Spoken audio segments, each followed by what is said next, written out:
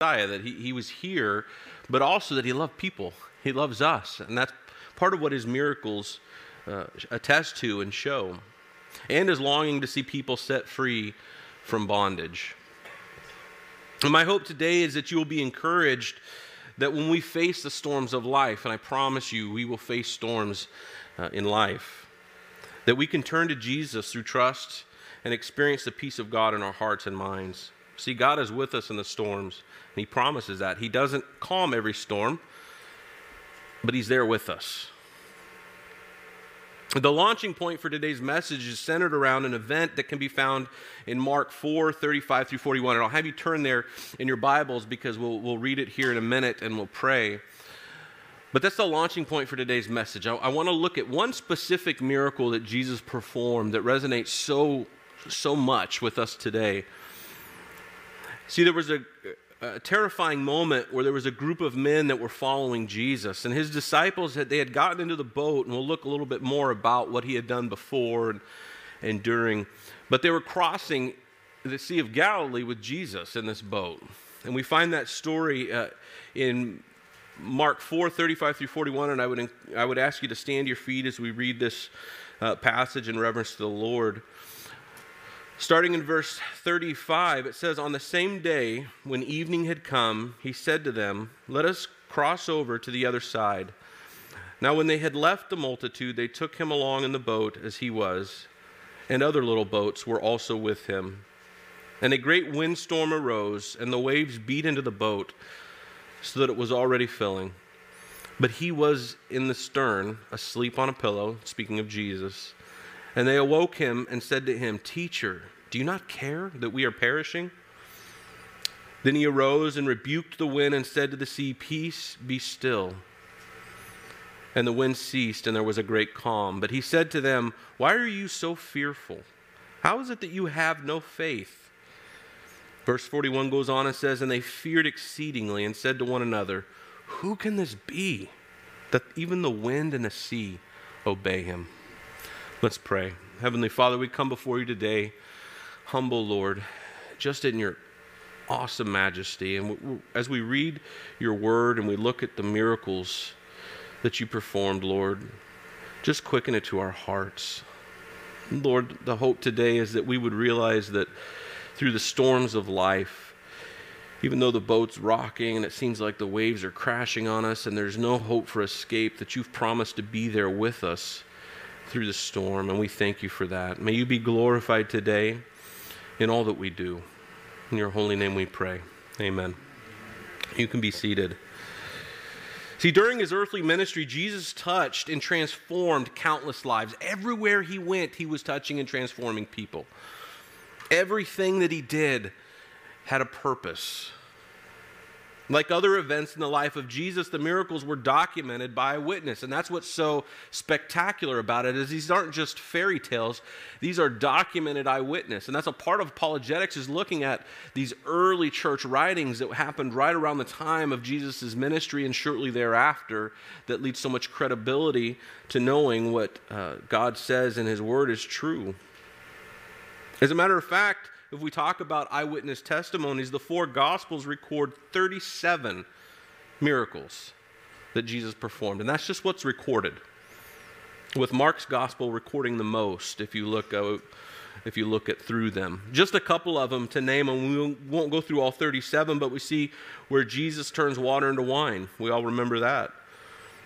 He heals an official's son in Capernaum. He drives out evil spirits. We see that multiple times. He hears a paralytic, somebody with a withered hand. He raises a widow's son, calms the storm on the sea, which we're going to talk about. Again, more demons, healed the blind men, healed a bunch of lepers, right? He performed a bunch of miracles. But what's interesting, and if we really think about it, of all of those miracles that we read in the New Testament, in Matthew and Mark and Luke and in John, consider this, that these 37 recorded miracles, they're only a small number of the things Jesus actually did. It's only a small number of the multitudes of people that were made whole by our Savior. And we see the evidence of this in the closing verse of John's Gospel. If you look at John 21:25, it says, "And there are also many other things that Jesus did, which if they were written one by one, I suppose that even the world itself could not contain the books that would be written. Think about that. We think 37 miracles, wow. But here John is saying, if we could write a book of everything he did while he was here, we could fill the entire world. It's hard to wrap our minds around the things that Jesus did, and he did them consistently and everywhere that he went. So if we think through that verse, we can look through the recorded eyewitness testimonies of Jesus' 33 years of life and his a little over 3 years of earthly ministry.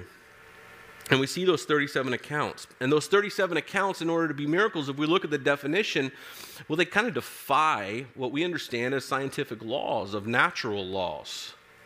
I mean, a miracle by definition, if you look at the definition, is a surprising and welcome event that is not explicable by nature or scientific laws and is therefore considered the work of a divine agency. See, if people could have come after Jesus and just recreated what he did and said it was in the name of another deity, it was in the name of Allah or some other god, little g god, would it had the power? No, because it would have been repeatable.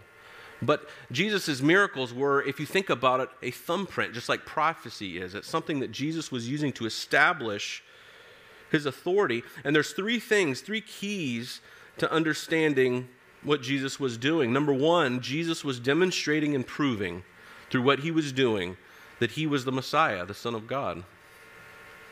And we can see the evidence for that in John 20, 30 through 31. Jesus performed many other signs. It says, Jesus performed many other signs in the presence of his disciples, which are not recorded in this book. But these are written that you may believe that Jesus is the Messiah, the Son of God, and that by believing you may have life in his name. And that's still true for us today.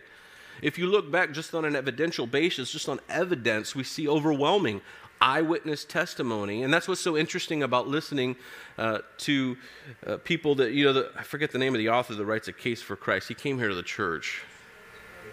That's not the one. No, Lee Strobel. He was a detective, right? Yeah.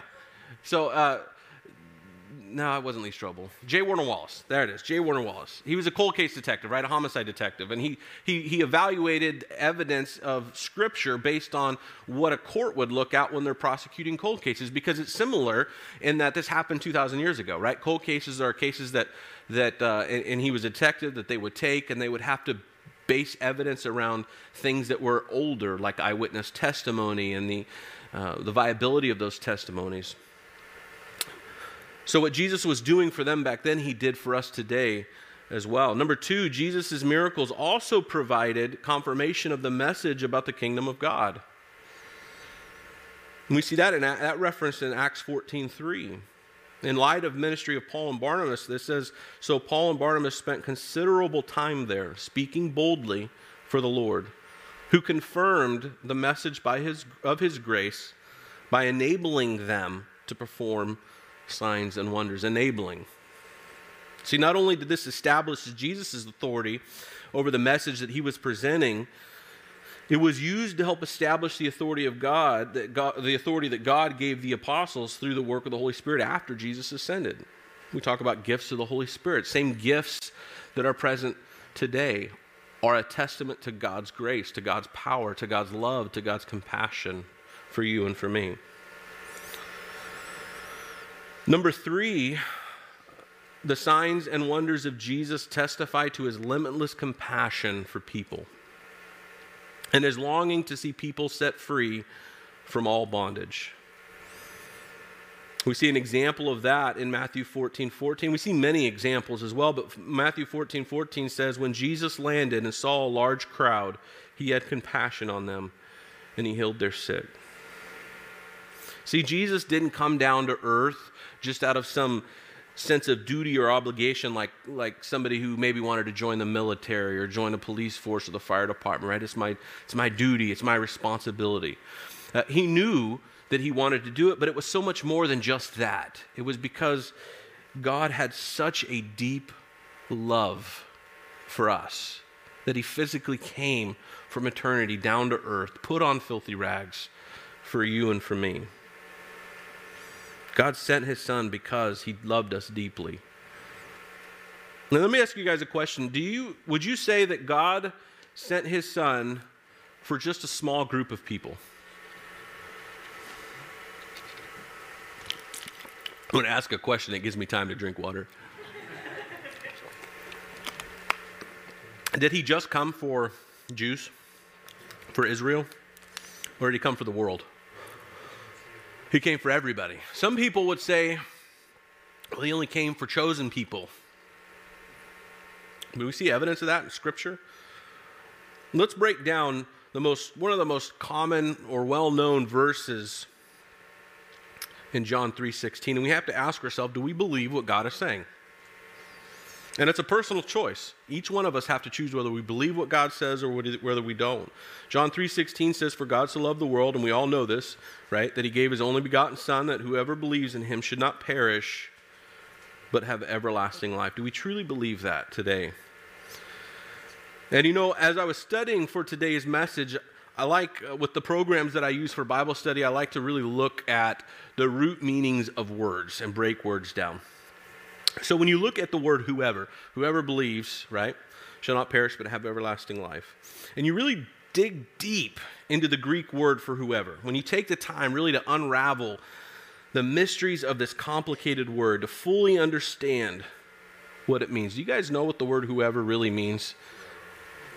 It's going to blow your mind, promise.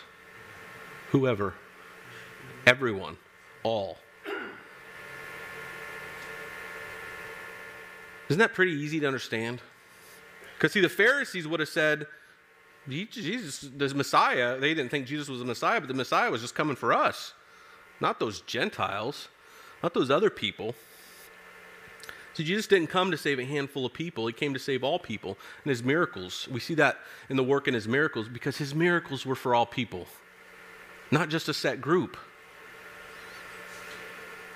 To the man with a needle in his arm, leaning against the wall, wondering if this will be his last hit, Jesus came for you, and you can know him today.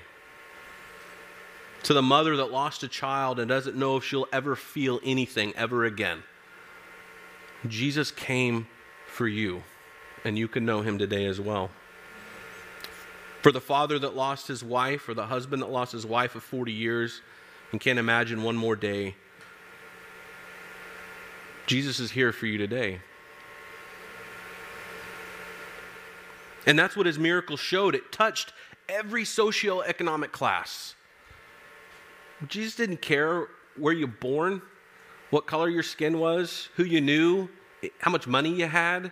He showed that time and time again. He came despite all of that was in the world to say that he loves us. And I think that there is no denying that God has an unimaginable amount of compassion for us today. Because we see it back then too. And we certainly know that it's the truth today. The miracles of Jesus that we'll study today, the specific miracles found in Mark 4:35 through 41, and we read it already.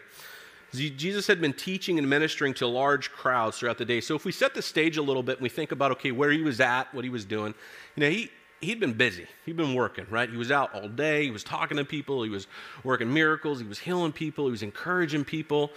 And it's not like this, like we come to church and we sit down and we talk together and we fellowship, but he's out moving. He's walking, covering a lot of ground, climbing up hills and down hills, right? So he's exhausted, and he'd been doing this all day. So when evening came, Jesus decided to leave the crowds of people and take boats to the other side of the Sea of Galilee. You see that in Mark as well. During the trip, Jesus fell asleep.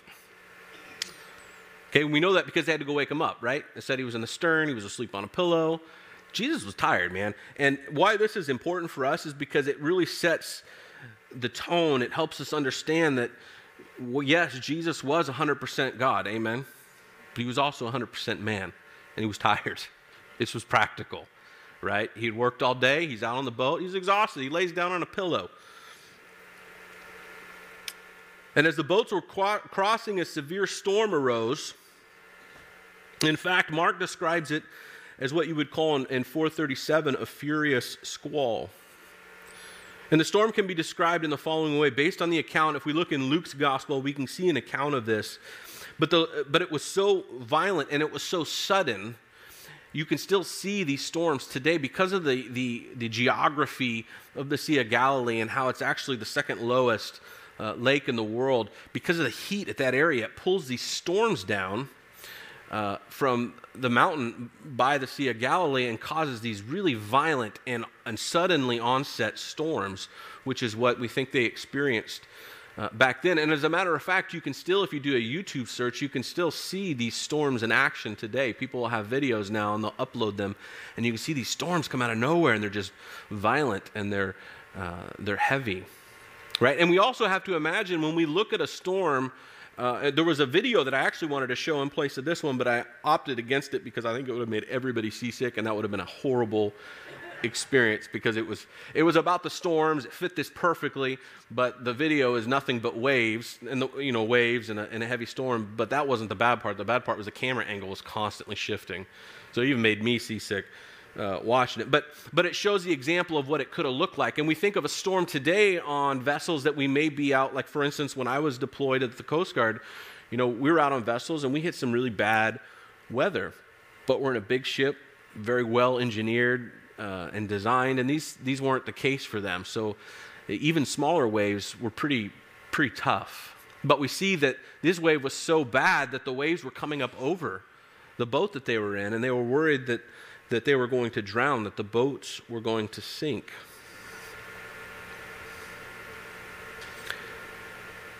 So we see that intensity of the storm communicated by the reader there. And also the disciples, and it's not funny, but I'm a very visual thinker. So as I'm doing studying, I try and think of how things looked in my mind. Does anybody do that? We're visual. Yeah, so we want to picture it. And the good thing is it helps me really wrap my hand around it, but sometimes it makes me laugh where I probably shouldn't laugh because these guys were scared. But I can imagine these experienced fishermen, they're out there, they're ready, they're going across the Sea of Galilee, and now all of a sudden they're crying and they're screaming and they're running to Jesus to save them. But it communicates, though, even through their experience, how significant this storm was. So they woke up Jesus to save them, and Jesus got up and rebuked the wind and said to the waves, "Quiet, be still." And this is another part that I'm thinking through in my mind, and I think, man, how would this have looked, right? So Jesus is asleep on a pillow. I don't know, who knows, does Jesus dream? I don't know, but he's sleeping there, he's comfortable, and these people come in panic. Jesus, wake up. And haven't you guys ever been woken up out of a good sleep? Because it scares me, right? So I can imagine Jesus just getting up and he's, kind of yawning and stretching, and he just walks out to the edge of the boat and just says, "Peace, be still," and silence. And that's it. Could you imagine? That had to freak those guys out. I know it would me, like, whoa, who is this guy? Think about the intensity of the storm, and then all of a sudden, nothing. In verse 39, it goes on to says, "Then he arose and rebuked the wind and said to the sea, 'Peace, be still.' And the wind ceased, and there was a great calm." See, suddenly the wind ceased, and there was that great calm, so it forced the disciples to do something. And it should force us to do the same thing here today. See, they were overwhelmed with fear and began to talk amongst themselves. And we can see in Mark 4:41 what they say to each other. It says, "They feared exceedingly and said to one another, 'Who can this be, that even the wind and the sea obey him?'" See, the question, again, the disciples ask one another is a vital question even to us today. Who is this?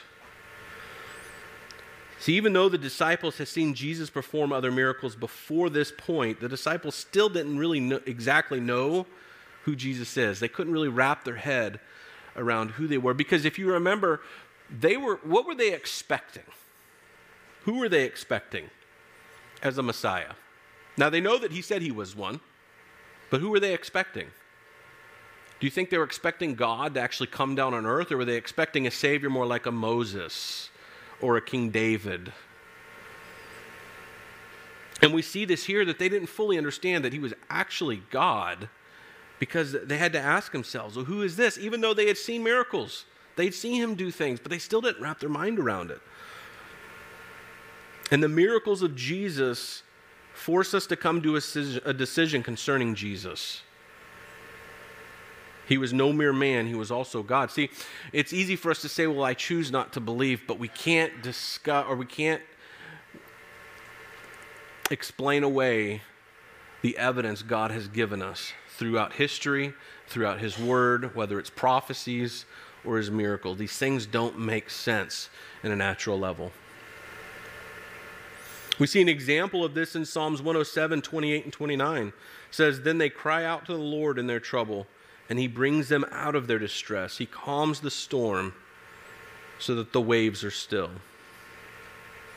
You notice that Jesus spoke to the winds and the seas, and he asked the disciples after that why they were so afraid and without faith. See, as followers of Jesus, our faith is not merely to trust in him, but it's for our eternal destination, right? God's going to save me. I'm going to make it to heaven. But which he will, right? By grace through faith, we've been saved. But it's also to trust him in the little stuff, church. It's the everyday stuff, right? Yes, Jesus came to save us. And his sacrifice on the cross echoes throughout all of eternity. Yes, that's true. But he wants so much more for us too. The little things in life that so often we overlook and think, I got this. God wants those too. He wants those too. When the disciples woke Jesus up to save them, he asked them, don't you care if we drown? We see that in Mark 4:38. And even though Jesus doesn't directly answer this, we know that Jesus cares, right? Because we see that example all the way up on the cross. He cared a whole lot. And that's the central point of what I want to make during today's message is Jesus calmed the storms with just one word. This raging storm that had these grown men, some of them experienced fishermen, trembling. You see, it's difficult. Actually, no, it's impossible for us to fully comprehend God the Son actually being here. And I've been a Christian for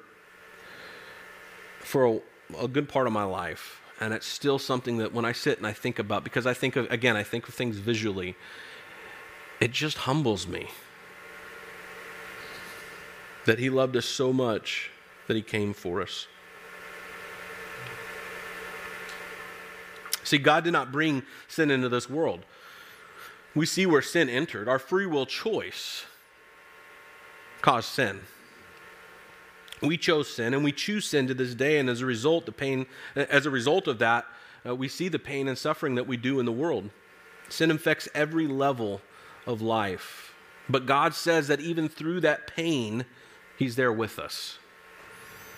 If we look at Deuteronomy 31:5-6, we get some encouragement where it says, be strong and of good courage. Do not fear nor be afraid of them, for the Lord your God, he is one who goes with you. He is the one who goes with you, and he will not leave you or forsake you.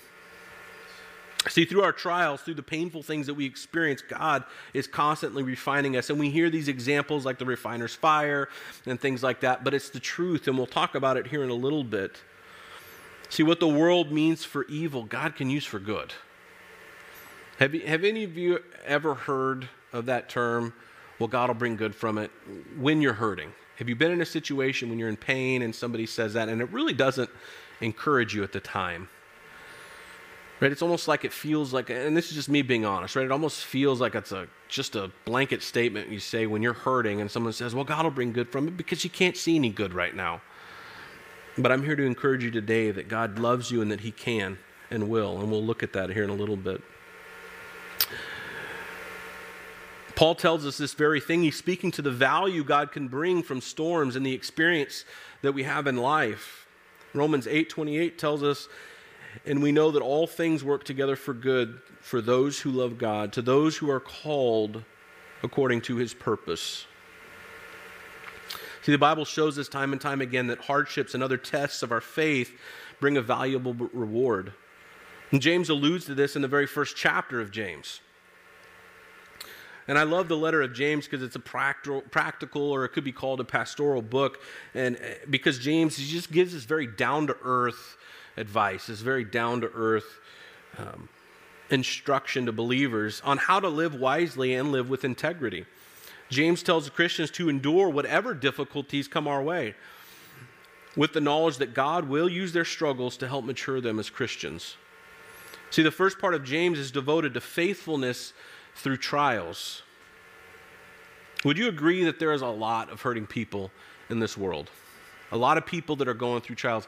As a matter of fact, and I'm not going to ask you to raise your hand, but I guarantee you there's many people in this room today that are hurting right now, that you're in a trial right now. Pastor said it many times from the pulpit. What does he say? You're either getting ready to go into a trial or a storm, you're in the middle of a trial or a storm, or what? You're just coming out of a trial and a storm.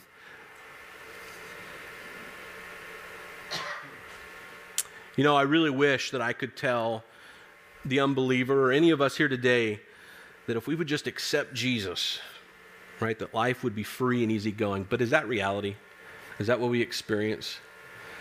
Can being a Christian be difficult? Right? It's because we know that even through these hard times that there's a better way. And we have to have patience and we have to have trust, but God rewards that with His love and His mercy. If we look at how many Americans suffer from anxiety or depressive disorder today, by a show of hands, how many of you know somebody in your life that has or is struggling with some sort of anxiety or depressive type disorder? Just somebody that you know. Almost everybody's hands have gone up.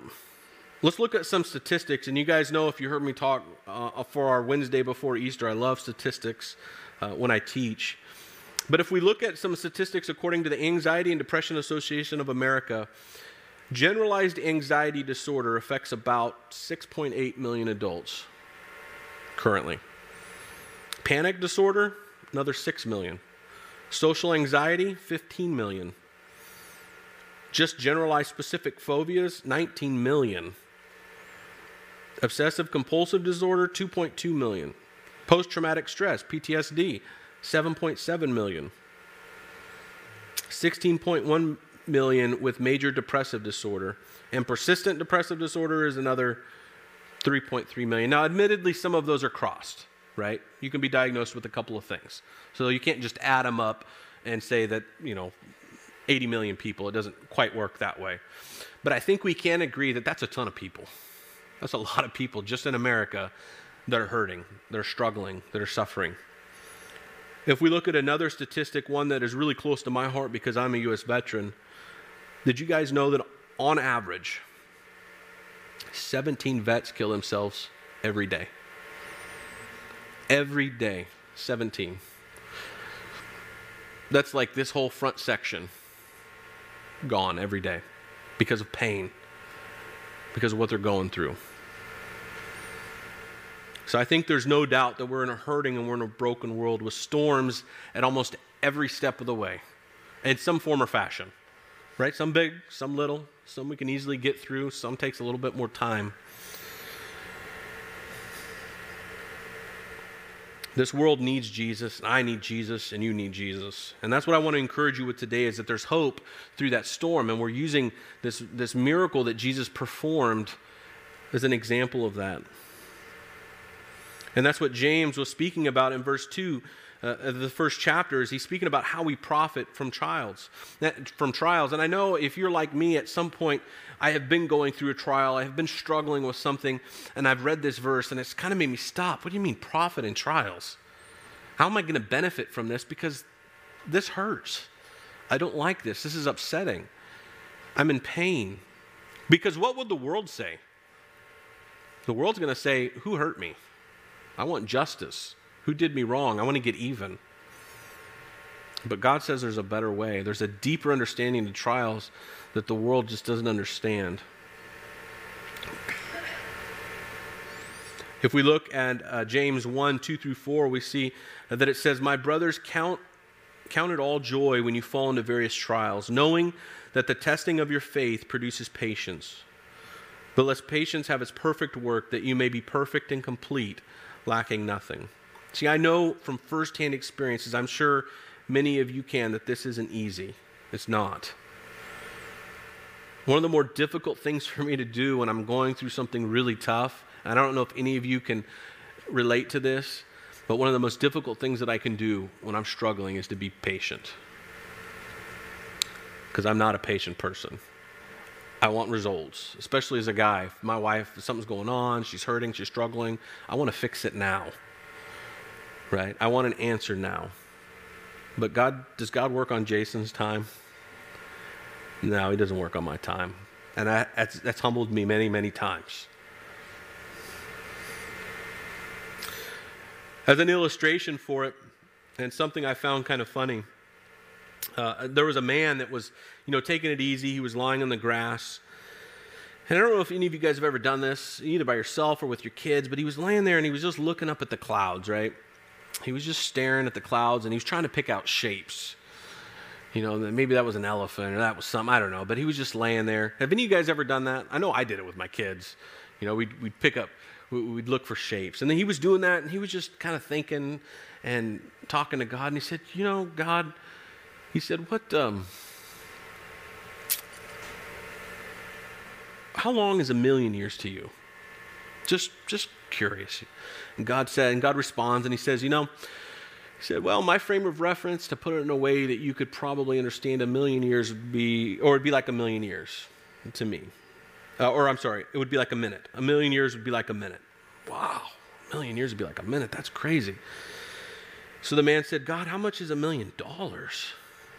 God said, well, for you to understand it, it's kind of like maybe a penny to you, right? Just showing that I'm so much bigger and more than you can understand. And he's like, wow. So a 1,000,000 years is like a minute, and $1,000,000 is like a penny. That's crazy. He was just laying there and he thought, wait a minute, God, I know you answer prayers. Can I have a penny? And God says, sure, in a minute. I have to say that I'm glad that worked, because as I was reading it, I thought, man, this is like a dad joke. My kids would just be shaking their head like, wow. Yeah, that's right, man. Thank you. Hey, thank you. So it's a funny joke, but it really shows that there's a disconnect between our view of progress and time and God's. We just can't fathom it. And part of that directly correlates to our experiences today. See, we live in a culture that thrives on the instant. You see, we want things to happen right away. From packages arriving in the mail in 2 days, and soon to be 1 day, to downloading movies immediately to our phones. A lot of things that are really valuable, though, they take time. And the only thing that I can put that into perspective for me is me and my wife's marriage. It was extremely difficult, admittedly, because of decisions that I made when we were first married. But we've been married almost 20 years, and it's just, we've grown more in love as time's gone on. And so many things in life are like that. It's difficult to overcome those urges and to be patient to wait for things to come over time.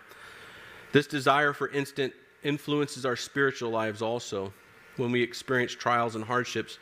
But man, we've really got to patiently enter that process of seeking God and waiting on Him. And I know that that's difficult, but it's so important. Just because we do not see immediate results from our prayers and other spiritual disciplines that we might have, we must not give up. We need to persevere and walk by faith. And we do that by staying in His Word, by reading, praying, and what's the third thing? What does Pastor always say? Read your Bible, pray, and obey. It really can be that simple. And I know so many times when I'll just forget to read the Word or I'll forget to spend time in prayer, I'm thinking, man, why am I struggling today? Oh, wait, I didn't put God first. I put myself first. There's two examples that will help us understand this. And the one, I talked about it earlier, is the example of refinement by fire. And the refiner's fire is often an illustration in Scripture, and its significance can be missed if we don't really put some thought into it. See, in the ancient world, a silversmith was someone who would work with precious metals, gold, things like that. See, precious metals, as rare as they are and as great as they are, they still have impurities inside of them. So what they would do is they would heat those precious metals up to that melting point, and all those impurities would rise to the top, and they would kind of spoon them off, they would collect them off, and they would repeat that process again. More impurities would come up, they'd scoop them off, over and over again. And that's really the example of what God is doing in our lives. Now, he's not causing the trials. He's not testing us. He's not causing the pain. That's a result of sin. But he's using that for good, and that he's constantly refining us. Another example would be grapes into wine. So a picture can be found in the wine vineyards. Winemakers state that the best wine comes from grapes that struggle and experience stress. So if you take a grapevine and you make its physical requirements for water scarce, or if you make its physical requirements for water and nutrients easily accessible, then somewhat counterintuitively it will give you poorer grapes. However, if the object is to stress the vine and make them a little bit more scarce, then they say that it will actually produce better grapes. So don't misrepresent what is being said here. God is not some puppet master pulling the strings of life, watching and causing pain and suffering. He's not. He is intimately familiar. He came down himself, put on that cross, took all of that pain himself. If we look at James again, James 1, 2 through 4, just as a reminder because it bears repeating.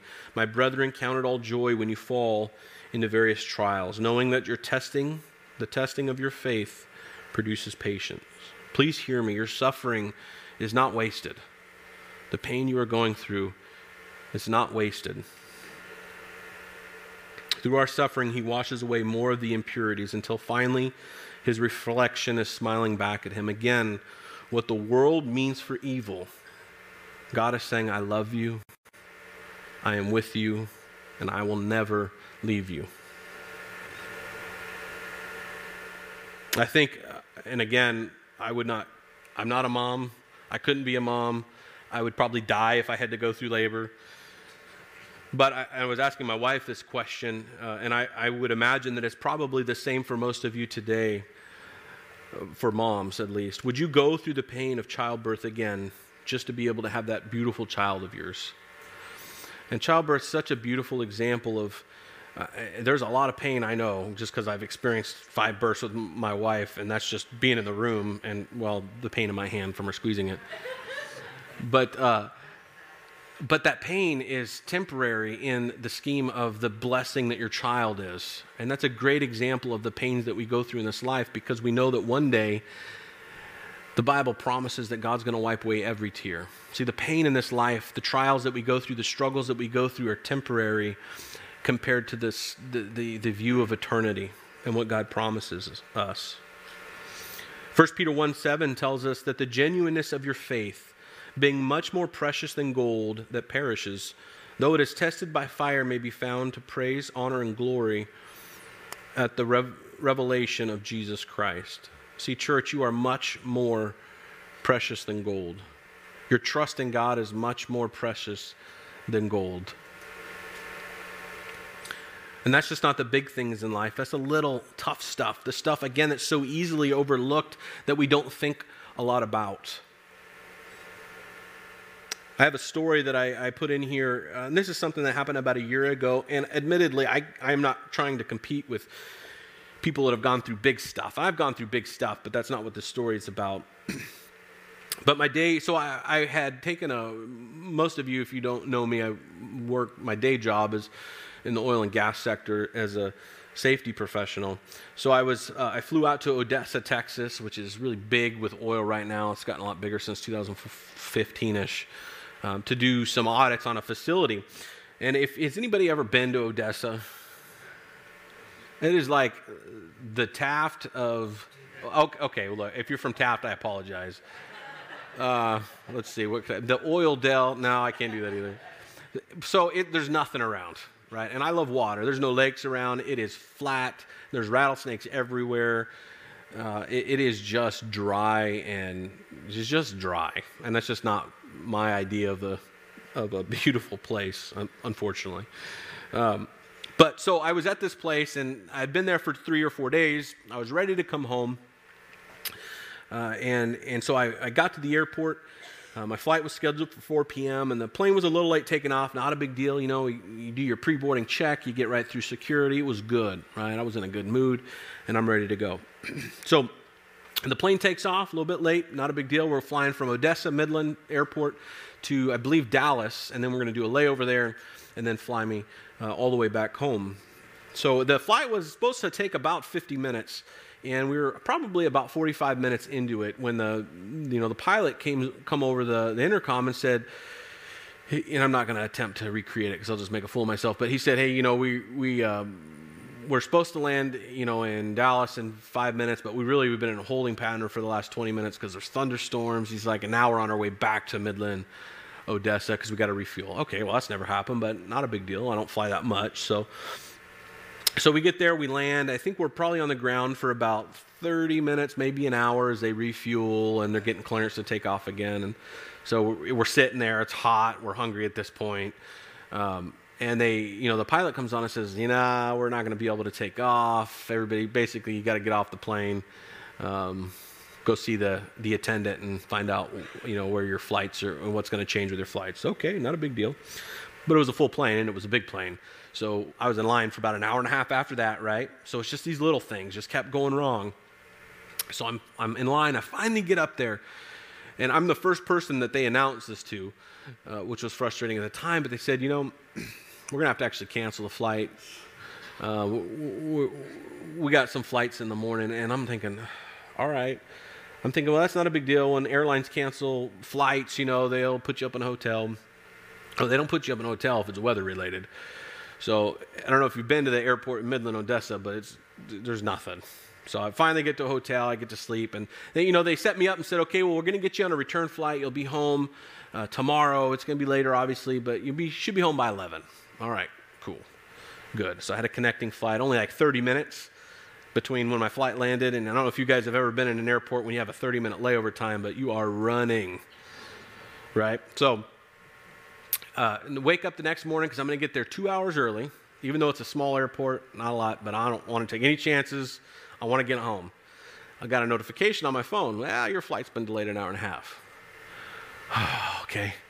So I only had a 30-minute layover, which now completely changed all my flights. So fast forward, I get to the airport, whatever, I'm going to get there. I go through, we had some other problems when I got up to the ticketing booth, and the ticket machine wouldn't work. That took me 30 minutes to figure out. But just the accumulation of all of it really centered around when I was going through security, right? So I finally got all that done. It's been probably 18 hours at this point, and I'm just frustrated. So they scanned my bags. I walked through that body scanner where you hold your hands up, and well, apparently they thought I was hiding something in a place that I really can't discuss. So I'm like, sure, well, okay, yeah, of course I am. So I got I appreciate you laughing, babe. So I had a very large male TSA agent that was so passionate about his job, identify that I, in fact, was not hiding anything, and that I was safe to go. So, I got to my final destination. But at this point, guys, when church, hear me what I'm saying. It's a long story. But have you ever had those days where it just feels like, man, everything is against me? It's just the little stuff. It's nothing big, but it's just every little thing seems to be going against me. Have you ever had those days? And, it was funny. You would think when I went through that machine, and then they had to, embarrassingly escort me because I had to be searched. You would have think that I would have been frustrated, but really it's kind of the Holy Spirit just quickened in my heart that it's okay. I got this. And I really want to give that encouragement for you today. Even if it's not the big stuff, church, we can give the little stuff to God. When we encounter the storms in life and it feels that they are crashing against us and about to overcome us and drown us, we have to put our faith in Jesus and know that He loves us and cares for us tremendously. But God does not calm every storm, and He never promises to calm every storm because we're in a world that's broken. And it's really not about Him calming every storm. It's more about Him being with us, us being in His presence that gives us that peace. His presence is what calms the storm. It's like growing up and having a bad dream, right? As a kid, you have a bad dream. I can remember these, right?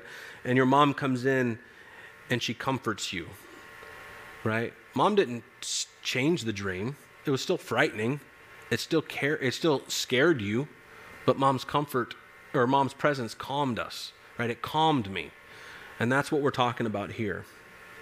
Her presence replaced the fear of that dream. An illustration that kind of makes me laugh too is there was a grandfather who decided, he wanted, and I think this is kind of funny because my daughter is pregnant and, she's either going to have a boy or a girl. We'll find out next month in September.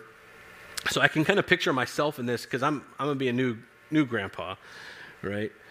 So a grandfather decided to visit his grandson one day and found himself getting in trouble with the child's, with mom. And each time the baby cried, Granddad would go into the room and take the child out of the crib. And Mom kept insisting, Dad, stop it. You got to leave him in the crib. And after this happened a couple times, the mom noticed how quiet it was in the house. She's like, man, how many moms have that sense? It's too quiet. Something's wrong, right? Yeah, the guys laugh because we know we were the reason that it was quiet.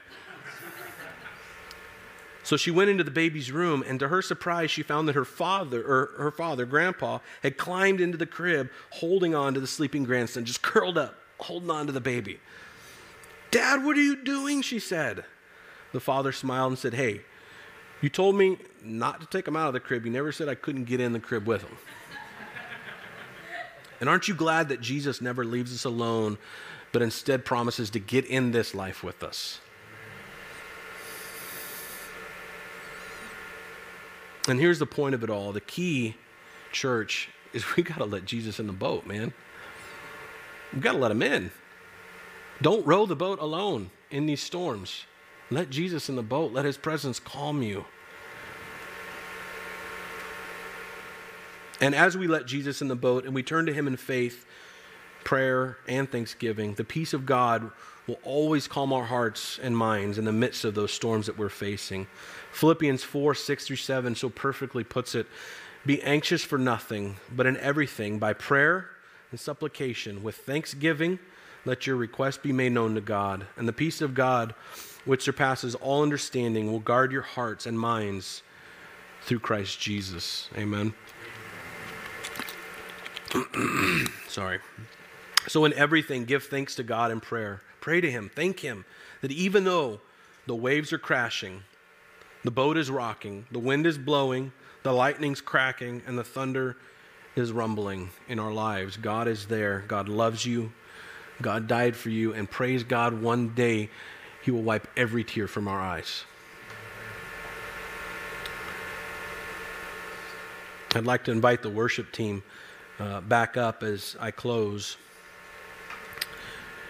And I wanted to remind you of some encouragement we can find in Psalms 30 verse 5. It says, for his anger is but for a moment, his favor is for life. But listen to this part, church. Weeping may endure for the night, but joy comes in the morning.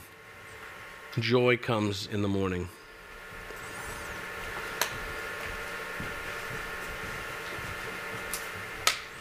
As we pray and the worship team comes up, we're also, because as is custom here at Calvary Chapel, we're going to provide communion. And as you think through the message today, and we'd love to have you, if you need prayer, to come up afterwards. We'd love to pray with you. If you don't know the Lord personally, if you're struggling, and if you want to know him today, we'd love to pray with you. If you're new as well, we'd love to bless you with a gift from our bookstore. But I want to read a passage in Luke 22:19-20, just as a reminder of communion as it will be handed out. It says in verse 19, and they took bread, gave thanks and broke it, and gave it to them, saying, this is my body, which is given for you. Do this in remembrance of me. And likewise, he also took the cup after saying, this cup is my new covenant in my blood, which is shed for you. Jesus came to this earth, physically calmed storms, and he died and rose again so we can have eternity with him. And he calms every storm in our life if we can give it to him and if we allow him. Let's pray. Heavenly Father, we just thank you so much for this time today. And I pray for anybody struggling in this room, anyone hurting in this room, that they would be encouraged today. That we know, Jesus, we don't have to row this boat alone. in the storms of life, that you're there with us, that you love us, that you died for us. We pray, Lord, today that you are glorified and you are honored in all that we do. In your holy name we pray. Amen.